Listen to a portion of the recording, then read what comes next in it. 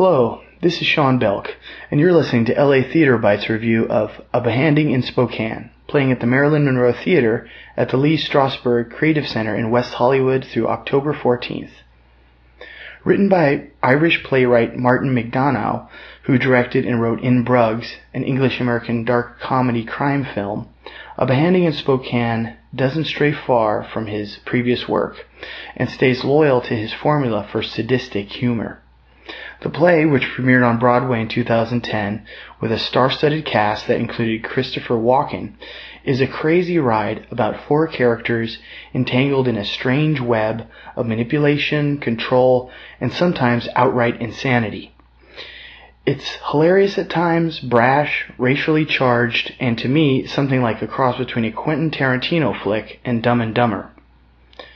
The lead character in the play, a foul-mouthed murderer who's in somewhat of a midlife crisis named Mr. Carmichael, is reminiscent of Joe Pesci, or your typical mob boss in any gangster film. This is probably why Walken, alongside other notable stars, first played the character when the play debuted on Broadway.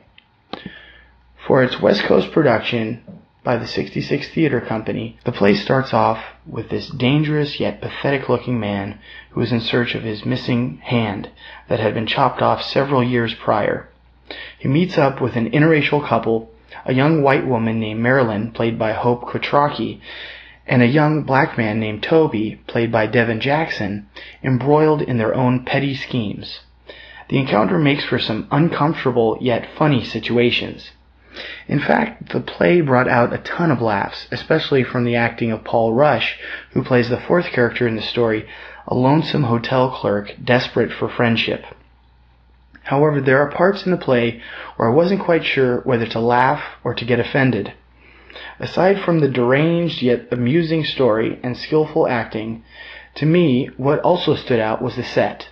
A seedy hotel room in basically any major metropolitan city you could think of, where drug deals, prostitution, and pornography are part of everyday conversations. The Marilyn Monroe Theater also made for an intimate and fitting venue for the show. Overall, this creepy, dark comedy provides some Monty Python-esque British-style humor along with some hell-raising antics. You really have to listen to the dialogue to get it, but there's a spark and method to the madness that eventually comes together. The play deals with some real-life human situations and adult subjects that you might encounter in any downtown area or crime-ridden neighborhood, while veering far enough away from normalcy to keep you laughing and waiting for the literal punchline all the way through.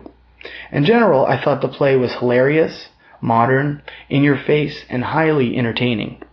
For this, I give the play a score of 8.2 out of 10. Well, there you have it. A Behanding in Spokane plays at the Marilyn Monroe Theater in West Hollywood every Thursday, Friday, and Saturday through October 14th.